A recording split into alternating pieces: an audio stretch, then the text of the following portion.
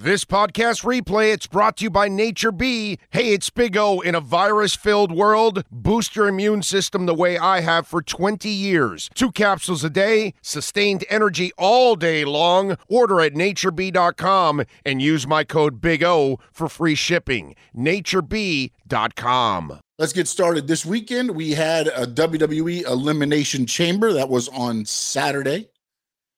And overall, I thought it was a pretty damn good pay-per-view. There were some things, and some things I didn't like. I thought they made a couple stars. Overall, I thought Montez Ford, Johnny Gargano, and of course, Asuka, who they're pushing now to main event with Bianca Belair. But I thought that, Montez Ford had a star-making a performance. Johnny Wrestling, of course, you knew it was both of them had it in them. It was just they finally got an opportunity to show what they could do. Montez Ford, again, with the Street Profits, you can kind of see the athleticism he has. And I think the Elimination Chamber kind of allowed him to show his skill set. And I thought he performed at the highest level. Some things, the good from Elimination Chamber, of course, Sami Zayn comes up short against Roman Reigns.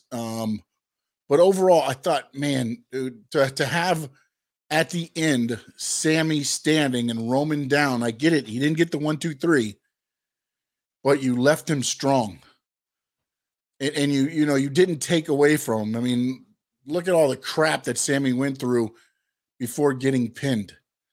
There was a thing there where Kevin Owens came down, Jimmy Uso got taken out. Sami accidentally took out Jey Uso. And you saw a little resemblance. I'm going to get into some of the things, I think some WrestleMania matches that, of course, were obviously set and some maybe not so obviously being set up. But again, just my predictions on what the WrestleMania card will look like. That was a good match, as well as I thought both chamber matches I thought were very well done. I did not like the Lashley Lesnar match. I thought it was good.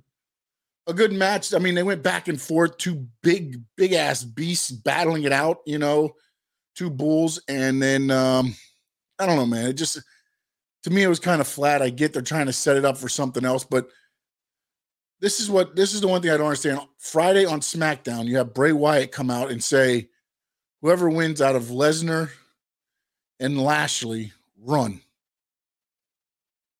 And it ended up being, what was it? Disqualification, I believe, right? Because that's right, Lesnar back kicked him when he had the Hurt Lock on. So, I don't know where they're going to go with it. I mean, I know there's some things where I think I've saw some things where Omos is going to take on Lesnar at Mania and Bray Wyatt, Lashley. I don't know. We'll have to see where they go with some of that stuff. I did not get to watch all of Raw last night, and I didn't get the opportunity to go all the way back through there. So some of these things I may have missed on there. Beth Phoenix, Edge against the Judgment Day. I get all the things about Beth and Edge coming back and this and that, but that match was so damn choppy.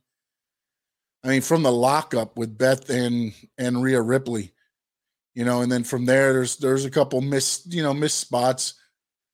Overall, though, I thought, Elimination Chamber, I thought it hit the spot, man. Honestly, it did good. And I thought they, again, they could have went a bunch of ways with the finish. I thought they left a good taste in my mouth with the way they did Sami. Sami didn't get beat down. He ended up standing tall in his hometown.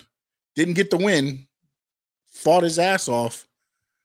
But came up a little bit short, but then was the stronger man standing at the end.